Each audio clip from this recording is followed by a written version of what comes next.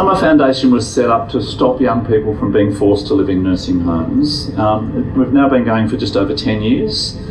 There are 4 key planks that we work under to try and achieve that mission. One is to ensure that all young people in nursing homes or those at risk of nursing homes do get access to the NDIS, because it is the thing that will make a difference, we think, to everybody in terms of that goal of not being forced into a nursing home.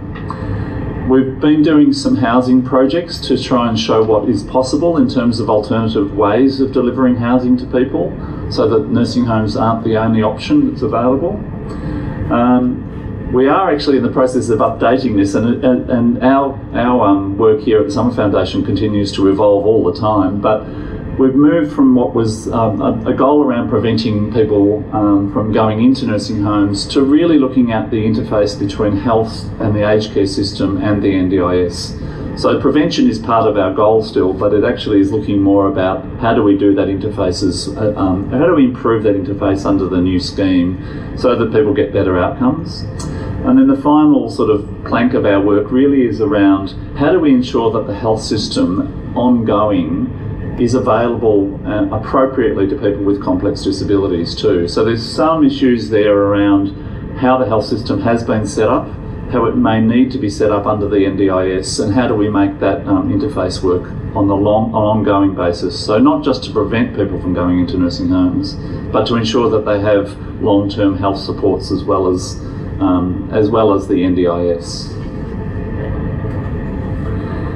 And there are a couple of ways in which we do our work. So Di Winkler, who's the founder and the CEO of our organisation, really wanted to make sure that we do collect evidence around what's going on. So an emphasis on research and developing evidence from what people's experience is, so that we can be true to what it actually is that we're trying to achieve.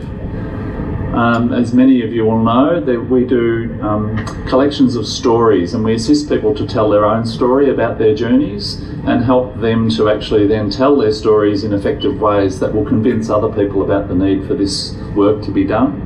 And many of you will have seen the digital stories that are on our website too, and you can access them at any time. We do what we're calling prototypes. So rather than being a provider of services, what we're trying to do is to show how services might be able to be set up to achieve good outcomes for people either in nursing homes or with complex needs. And we do that by prototyping stuff. So we'll test something out. It might be a housing project, it might be a project about how you access the NDIS. We'll document that, and then we'll try and actually influence the way the system works so that that can be rolled out across Australia. So that idea about prototyping, so that we can demonstrate what can be done, what are the best possible practices that can be done, and then share that with the rest of the world. And in a sense, what we're saying is we are an open source. That word open source means we will learn, but we will share that information. We're not there to just to hog that information for ourselves, in a sense. So the more sharing we can do, the better outcomes we think for everybody across Australia. And then the final thing is we're working on this idea of becoming a knowledge hub, or a place where you can guarantee if you come to one place you'll find out everything you might need to know, or at least be directed to where you need to, where you'll find good information about this issue. So they're the 4 sort of practical things in a sense that we're doing as the Summer Foundation. What we want to do though, rather than rabbit on too much about us and about what the day's about, what we're trying to concentrate on today is developing resources on health needs so that you as potential participants in the NDIS can be well equipped to be able to go into that scheme and get the outcomes that you need. I do want to acknowledge that there is already quite a lot of concern being expressed about the way the NDIS defines what they can and can't fund, but we'll go into a bit more of that a bit later. What we're really keen to do at this point in time though is to capture what your health needs are, or what they might be in the next couple of years, and identify where there might be gaps, so that we actually can, in a sense, can actually put together a definitive, or at least a sort of a comprehensive list of the various health support needs that might be involved in your lives. And so the exercise first off really that we wanted to do was to actually spend some time collating the material that you have brought with you today, in a sense. And if we can then collate that material and discuss it and put it in a form that we can share with others, then we think that will be a benefit beyond this room as well. So we've provided you with a worksheet. Is that on the tables, Penny? Okay. And the worksheet will help you to just go through a small 10-minute process of identifying, as I said, what are the services in health that you currently use, and what might be the services you might need, you expect in the next few years. And so then what we'll be able to do then is actually have a bit of a conversation so we can try and get a comprehensive list about what that might look like. And then we'll have a bit of a conversation to try and jot that up on a bit of butcher's paper, and so we can then actually use that for other people. So is that clear? We'll just have about 10 minutes at the tables for you to start just jotting down that information around, as I said, what health needs you're currently experiencing and what actually might be needed in the next couple of years. What I'd like to now do is move the conversation on a little bit and introduce Bronwyn Harding here, who's actually the manager of disability services programs at Monash Health. But for many of us, including me, I know Bronwyn as the manager of the ABI Slow to Recover program, and what was it, 13 years in that position, Bronwyn? So a very comprehensive understanding of the area of one of the key parts of the Young People in Nursing Homes group, which is people with complex brain injuries. But Bronwyn also has a lot of experience in the general health system too. So we've asked Bronwyn, and thanks for your time, Bronwyn, today, just to go through her experiences and some of the information that she's picked up around people who have transitioned into the NDIS so far. Thanks, Bronwyn. Thanks, Tom. Hopefully what I'm going to add today will just build on what we've already done this morning. So just to give you a bit of background about who I am, I have a background in nursing, but I've spent the last 18 years working in the community in the disability sector. I just want to be really clear that I'm not an expert on the NDIS, but I'm certainly have some insight, and for Slow to Recover clients, we've had a couple who have transitioned over to the NDIS, so we've got some learnings. I certainly think that collectively in the room we've certainly got a bit of knowledge, and hopefully it's about sharing that information today and building on that. I do have some knowledge, I guess, around the health system and perhaps how disability and health interface, and I think that's a crucial part of what we've certainly been doing this morning, and hopefully some of the questions that I'll be asking you might help you to build on that. And I hope today's about tapping into, as I said, the collective expertise, because I'm certainly no expert.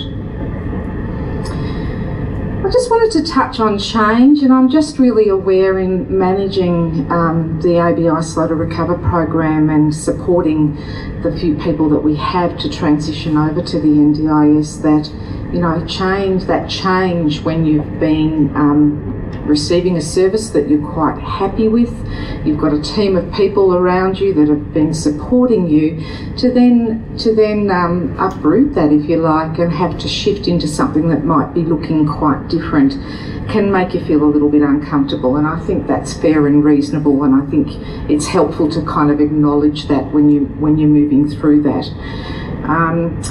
I think that being prepared and certainly having a bit of understanding and having some questions or some of your needs documented before you go into that planning session can be very helpful, and having an understanding of what the NDIS can and can't provide can be really helpful when you're going into that space, because you're not then feeling frustrated that you're asking for things that they're likely to knock back. So you're a bit prepared for what they can and can't provide from the get-go, which I think is helpful.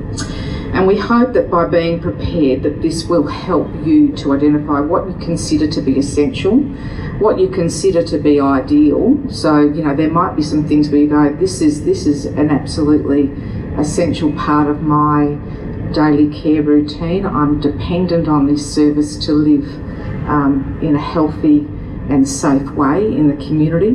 There might be some things that you would like to do, but it's not really a deal breaker. And then there's some things that you might be flexible about. So there might be some things that you think would be the icing or the cherry on top of the cake, but it's not going to be a deal breaker.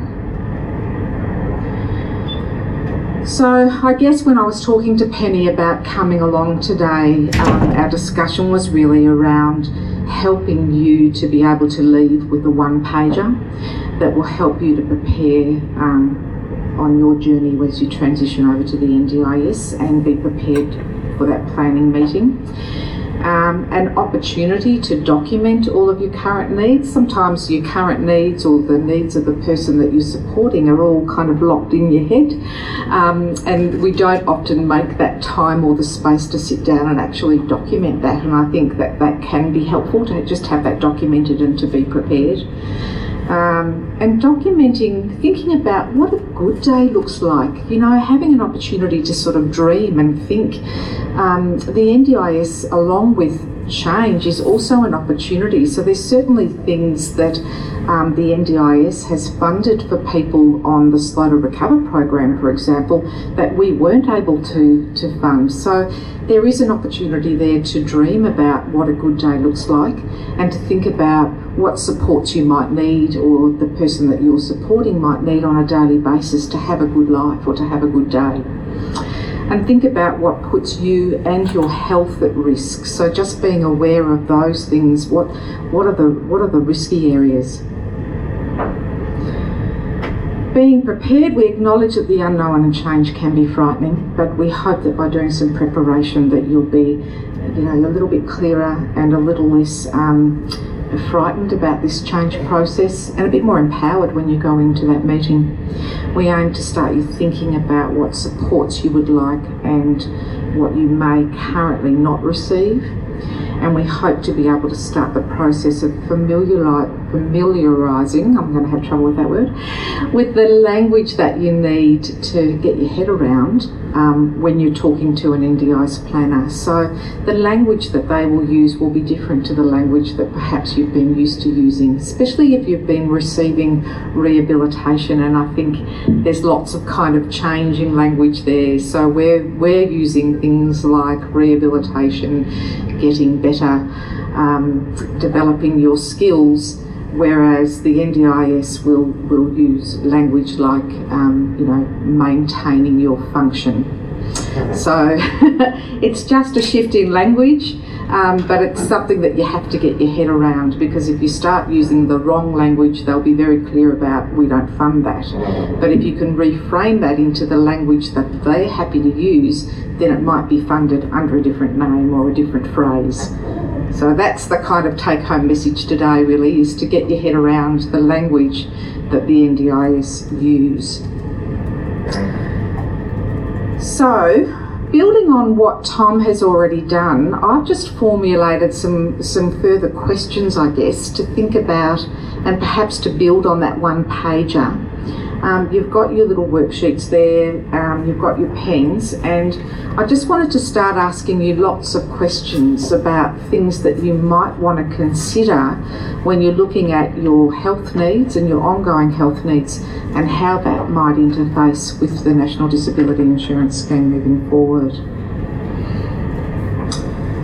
So if we start off at the very beginning of the day, I think sometimes looking at what your needs are in a 24-hour cycle can be a good way of actually framing what your support needs might be. So what assistance, including weekends, do you need on a daily basis? So when you're thinking about you wake up in the morning, getting up in the morning, what sort of supports do you need to be able to get out of bed? Is it just about somebody prompting you to do that? Do you need full assistance? Do you need two people to assist you? What does that actually look like? So thinking about what your needs are just to get up in the morning.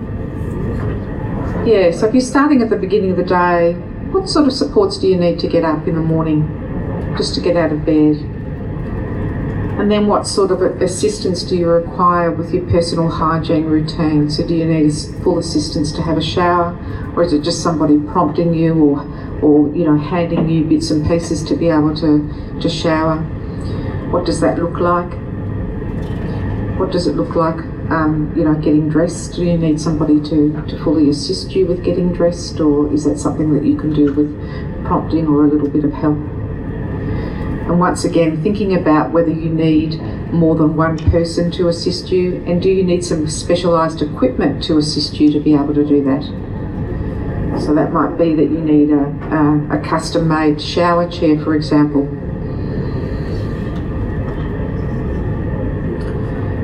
Okay, and then we move on to breakfast. What does that look like? Do you need full assistance to be able to get your breakfast together? Does it need you just need some prompts? Do you need a bit of minor assistance? Maybe you're not able to eat at all, and does that mean that you need to consider what feeding looks like? Some people might have a peg tube, for example. What does that look like? How do we manage that? Once you're dressed for the day and you've had your breakfast, what does the rest of the morning look like? What would you like to do? How do you fill in your time? What's meaningful for you? And this is where the dreaming bit starts to happen, I think. And then we just move on, thinking about what supports you need for lunch, and then afternoon, how you like to spend your time, what you'd like to do, what assistance you need for your evening meal, what assistance you might need to get into bed at night. And then, do you need supports overnight? That's another important thing to consider. And what does that look like? Is that just about having somebody available if you need them, or is it about having somebody check on you on a regular basis? Then I just wanted to touch on the training needs of the people working with you. Often when you've got complex health and disability needs, people need support to be able to and training to be able to know how to work with you in the best possible way. So just opening up that conversation about what is it, what kind of supports you need, and who would be the best person to train the people who are supporting you. So if you've got very complex needs, you might need some allied health professional support to train the workers that are working with you, for example. So, you might need an occupational therapist to come out once a month and train the workers who are working with you to make sure that you're seated in your wheelchair appropriately, to check your equipment. You might need a physiotherapist who can come and check on you once a month and just make sure that, the person who is walking with you is doing that in the right way. So just thinking about those sorts of things, what support the people who are supporting you, what training and support they need to be able to do their jobs well. And does the training need to be delivered by a professional, or can it be something that a family member might do, that they take on that role of training new people, and how will you deliver that? How often does that training need to be updated? And it's around, do your support needs keep changing? Are you getting better, or are there aspects of your care that you're needing more care on a regular basis? So, as we get older, sometimes our needs change. So, thinking about that, what does that look like? Are you in that position where you are getting older and you're perhaps needing a little bit more support? Or perhaps your early days from an event that's happened to you and you're still in sort of recovery mode and you're still getting slightly better and your needs are getting slightly less as you go along.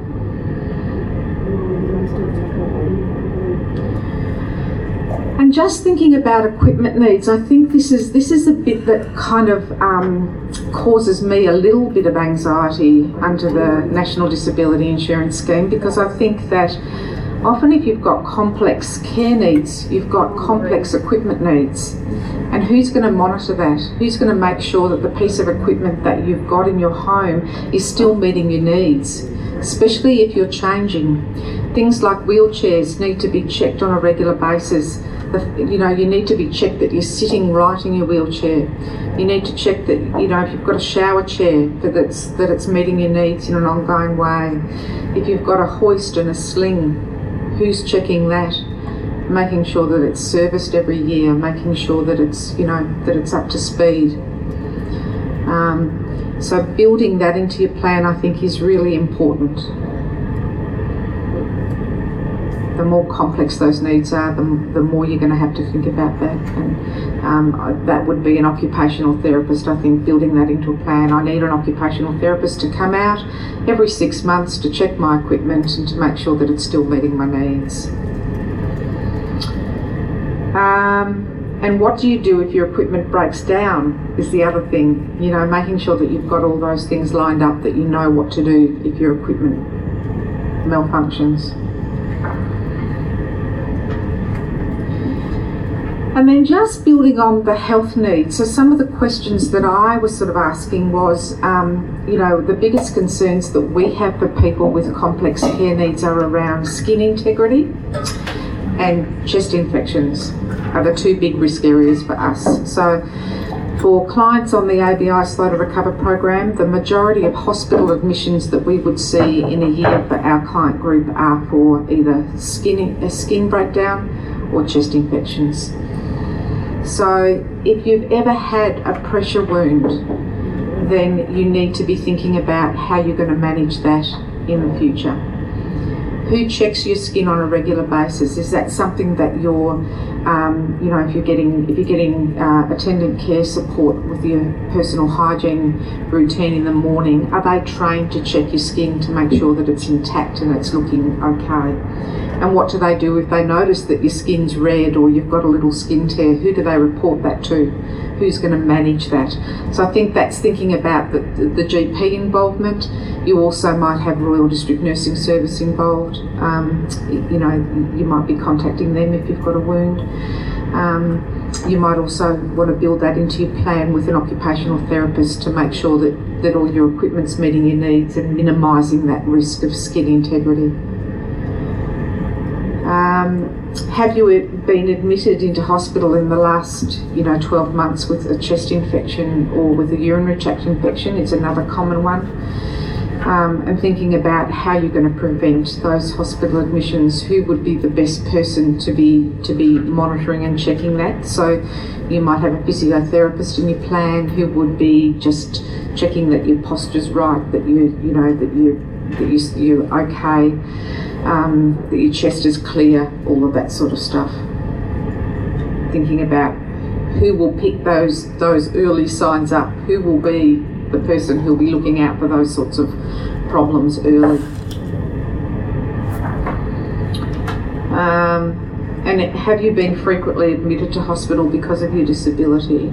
And how are you supported to stay in hospital? So thinking about what support needs you might need when you go into hospital. And this is where the interface between hospital and the NDIS will really interact.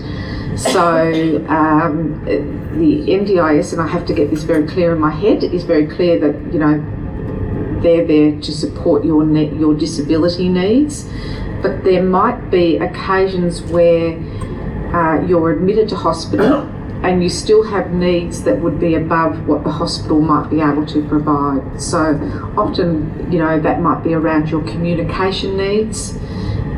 So building that into your plan, especially if you're having if you have had regular visits to hospital, it might be important to build that into your plan so that you've got the capacity to be able to have the attendant carers go in and be with you when you're in hospital, to be able to support your communication needs or to be able to support your other functional needs above what the hospital can provide. I think that's a really important one.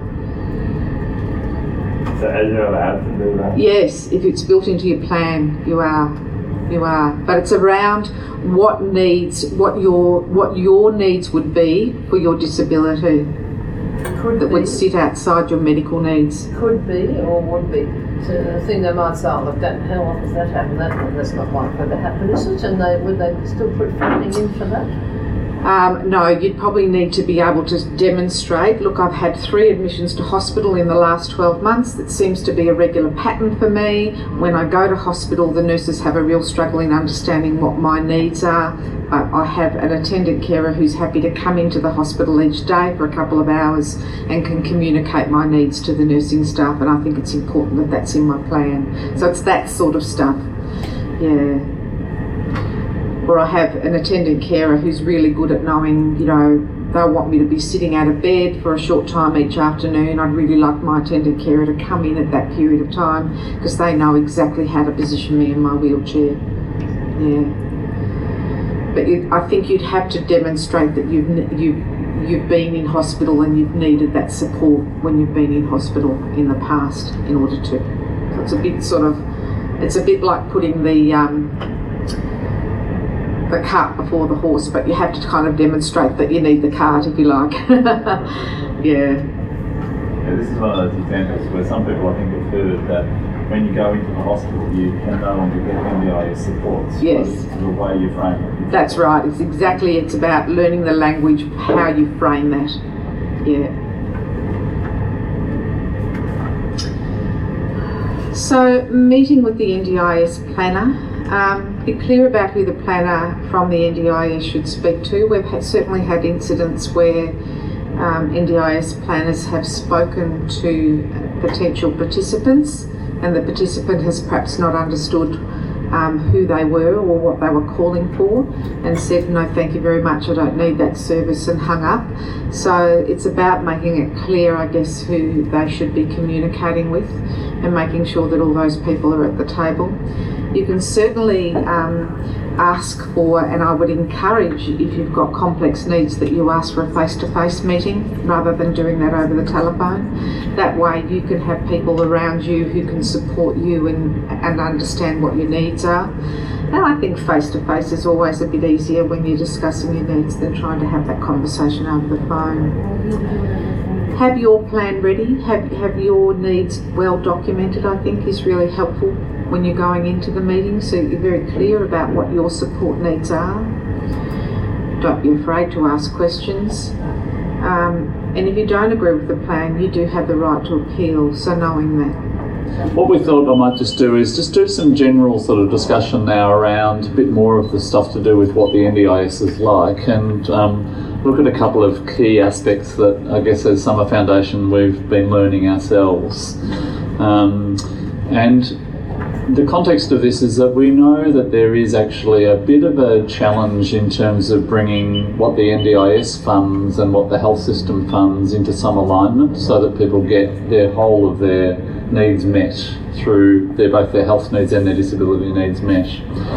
But there are certain things around the NDIS that we do know, and as I said before, we're all learning and the process is still a little bit flexible and developing as we speak, and we're not really expecting it to be a thoroughly grounded scheme probably for another couple of years still.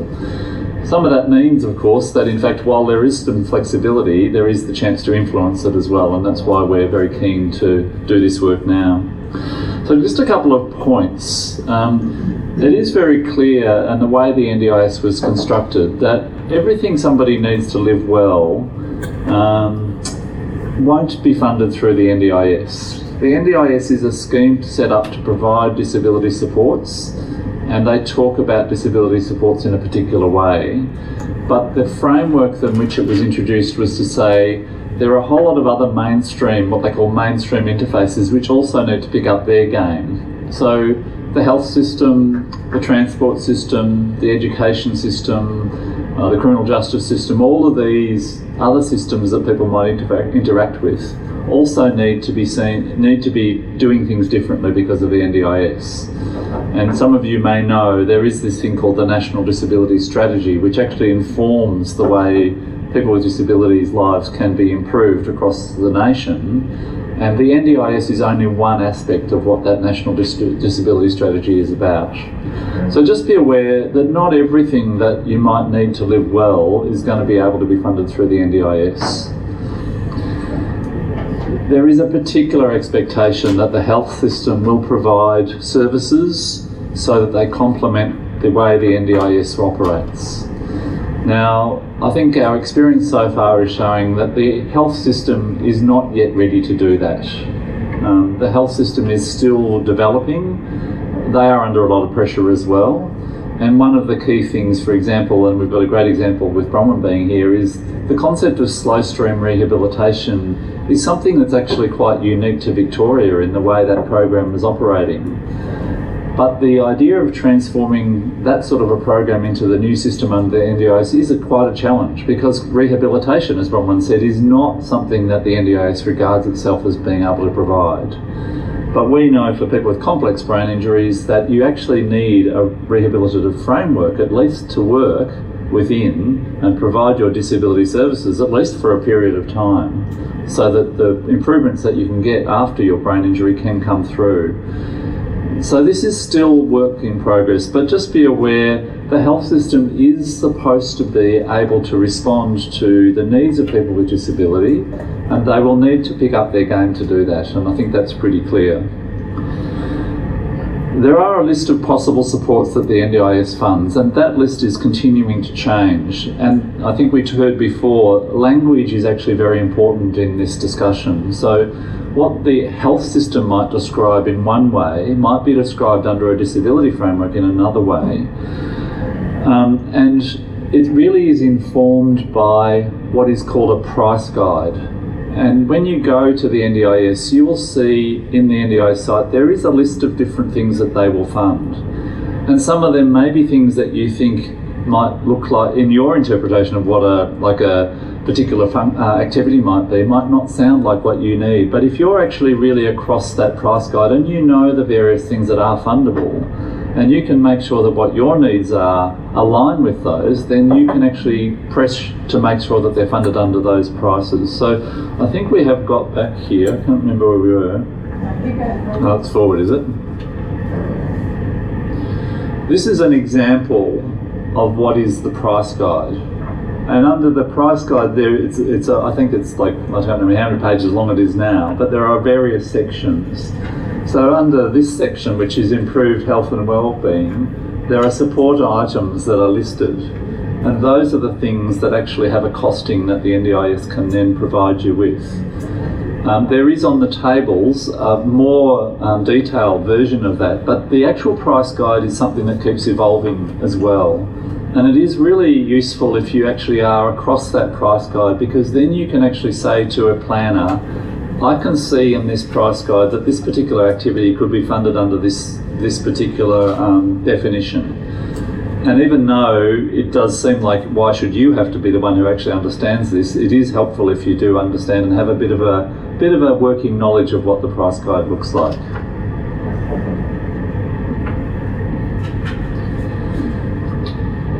There is something that the NDIS regards as being their territory, and they're talking about the issue about what's generally provided under the NDIS is functional support that actually supports your functional needs as somebody with a disability. What the health system tends to talk about is either clinical or rehabilitation type of things, and functional and clinical tend to be definitions that exclude each other in a sense. So if you want rehabilitation, you're much better to talk about that, I think as Bronwyn mentioned earlier, as something that has a functional requirement for your life. Because if you say the word rehabilitation, the planner will most likely say, oh well, we don't fund that, that's a health responsibility. So it is good to get at least some working knowledge about these particular terms, and supporting people to live well in the community and to support their functional needs as somebody with a disability is a really important thing to get your head around, because that's the framework that sort of sits underneath the NDIS.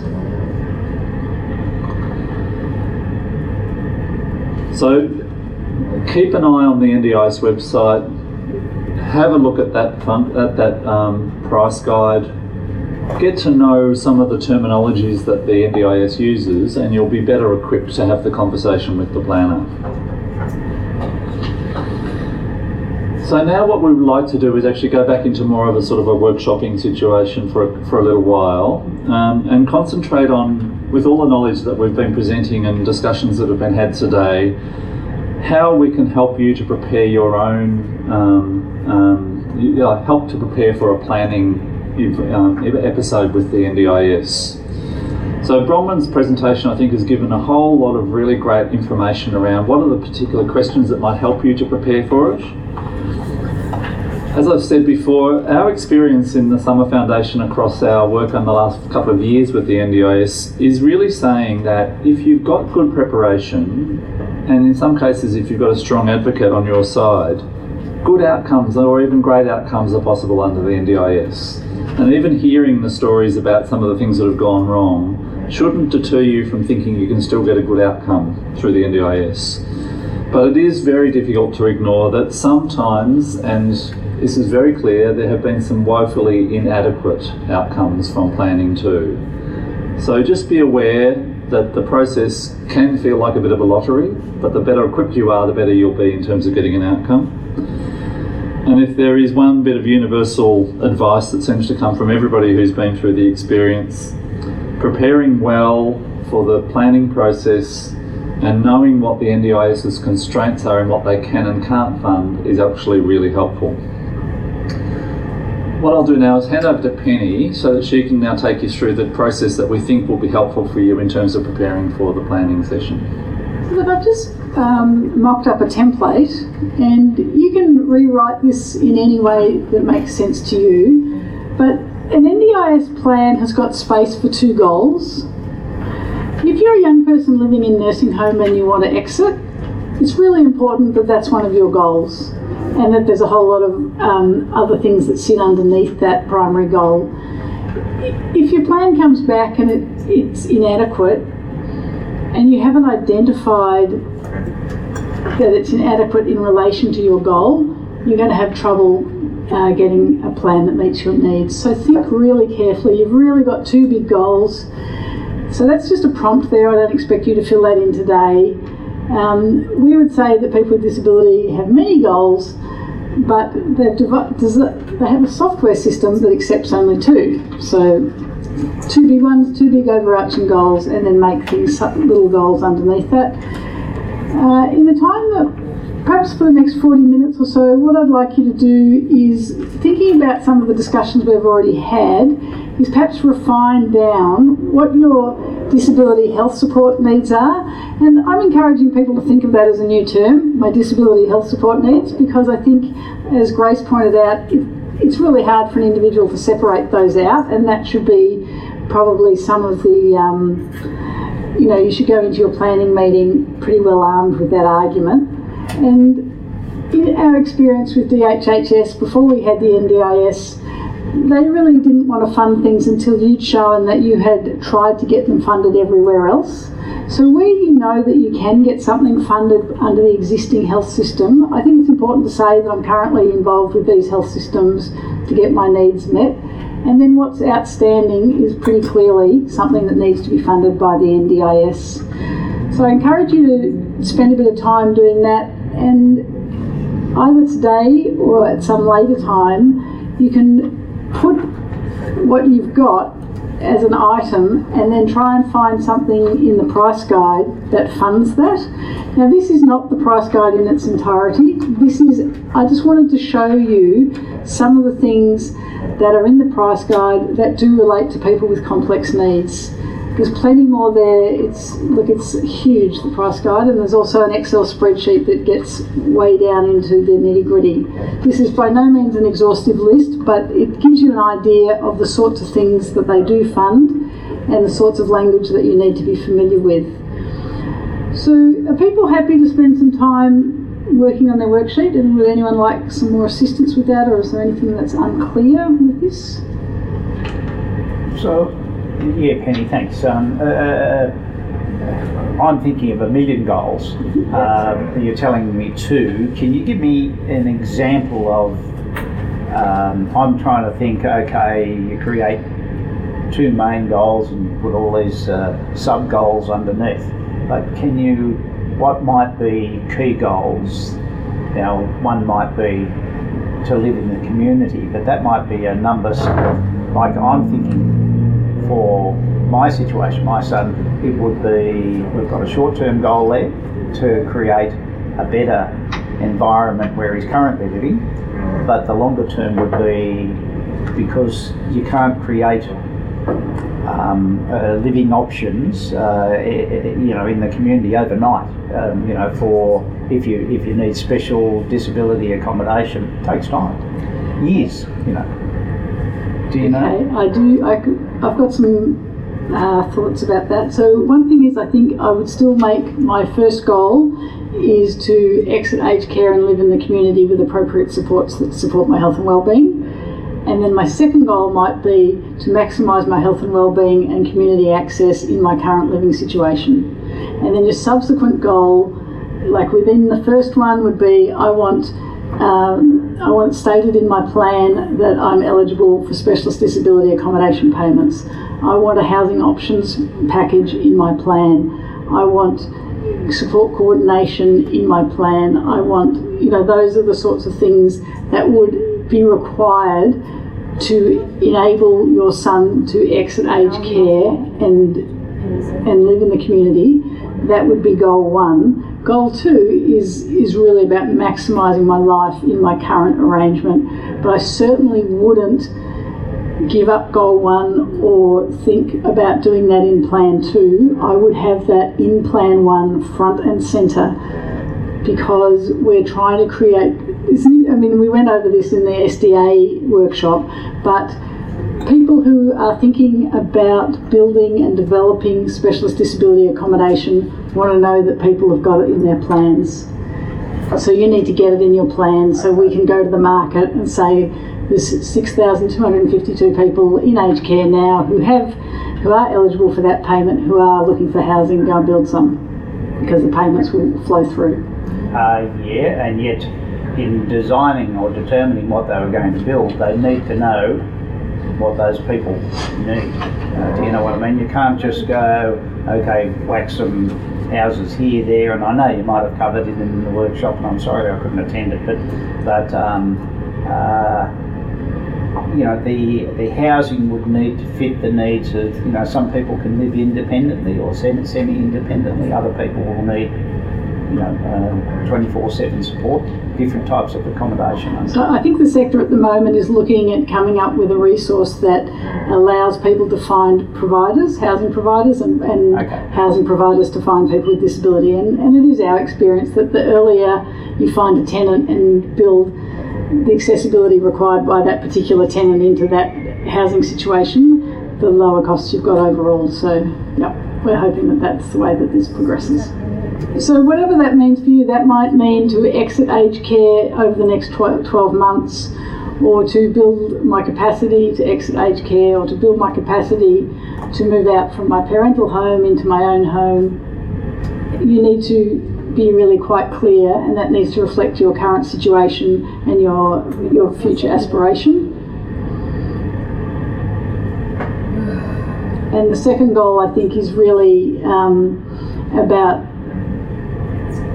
having a good life that's meaningful to you, and that's defined by you. So that might be, increasing access to the community.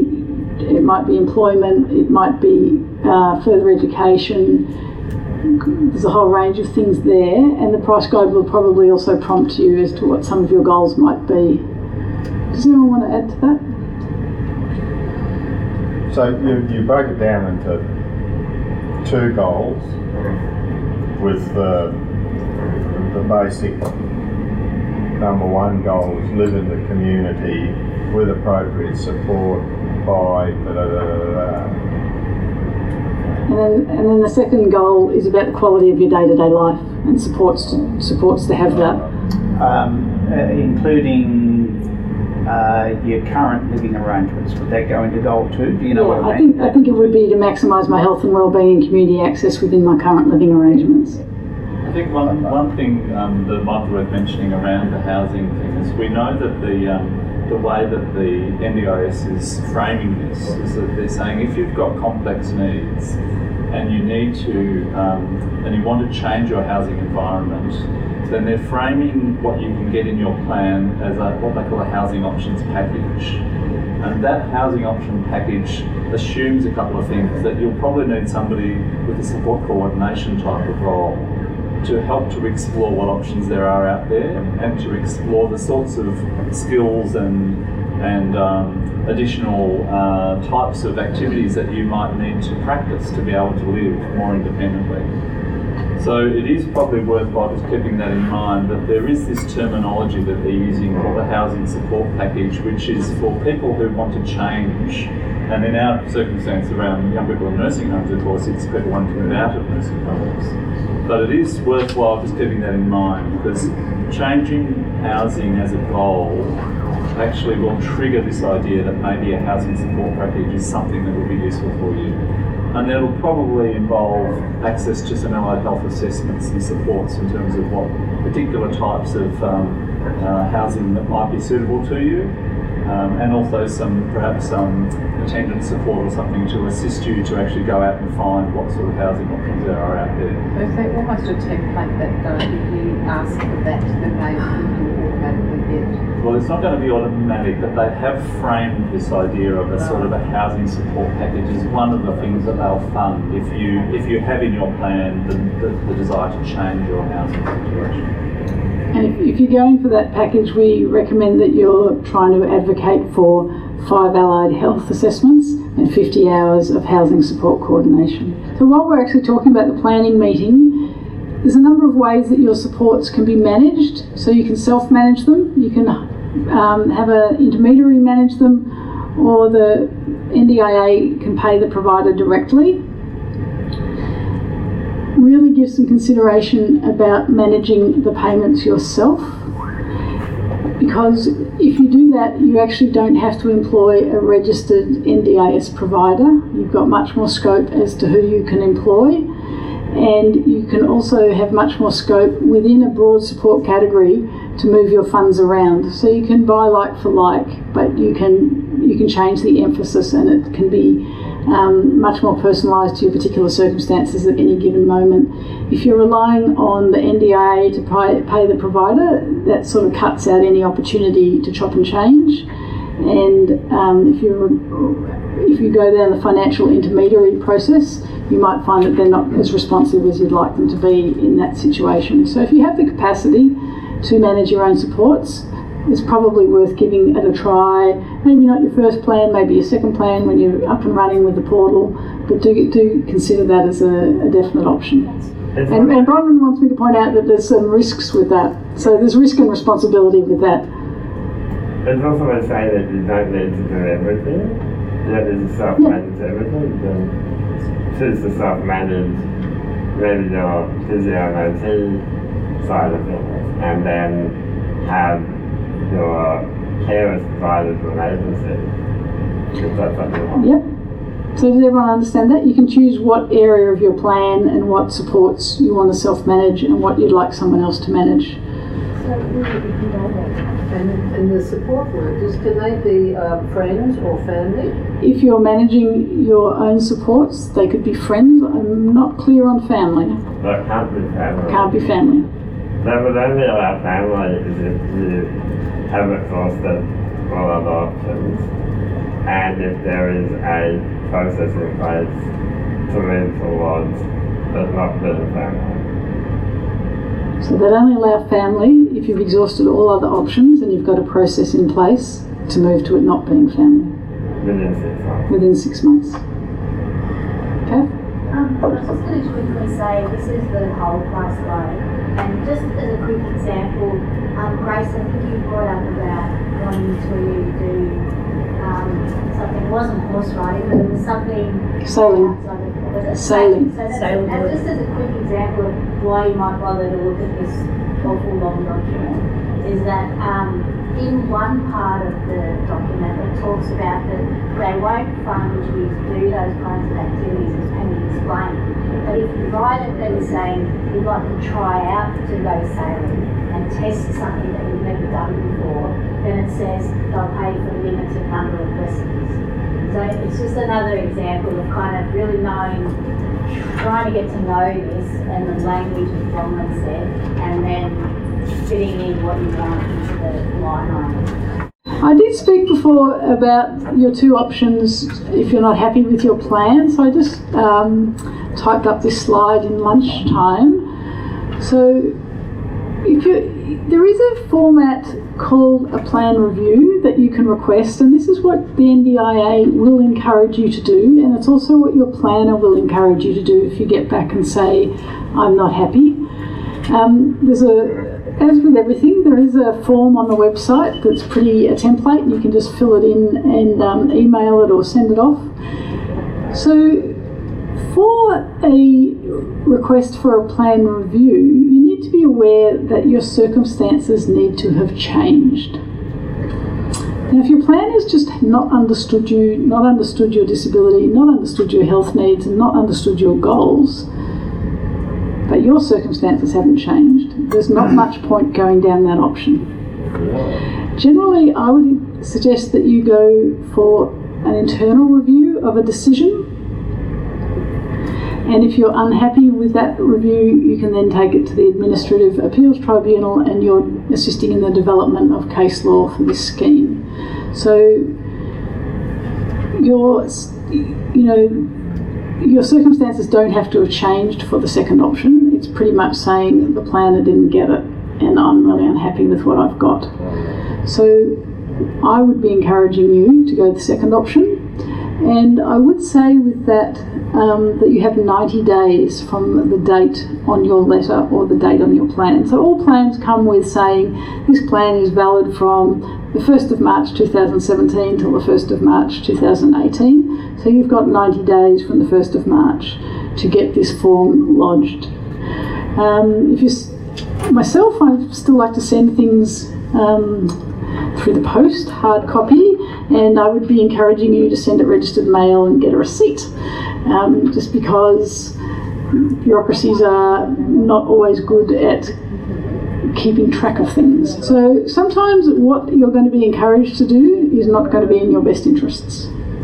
So what I would be concerned about is if you do a plan review and by the time they get back to you with that and say, well, your circumstances haven't changed, so you're ineligible for a plan review, you've exhausted your 90 days to do an internal review. So just go for the big one first off. Now, these workshops really rely on your feedback to make them better target them, and also for us to know the future workshops that we should run, and also the information from this workshop that we should put on the report and make available to people who can't be here today but who are interested in this information. So it's possible that we would include information in our workshop report which we didn't provide to you today but which you said you would have liked to have seen. So it would really help me if you'd spend 5 minutes writing me a note on the feedback form and telling me what we got right and the areas that we haven't covered and suggestions for what we should do in the future.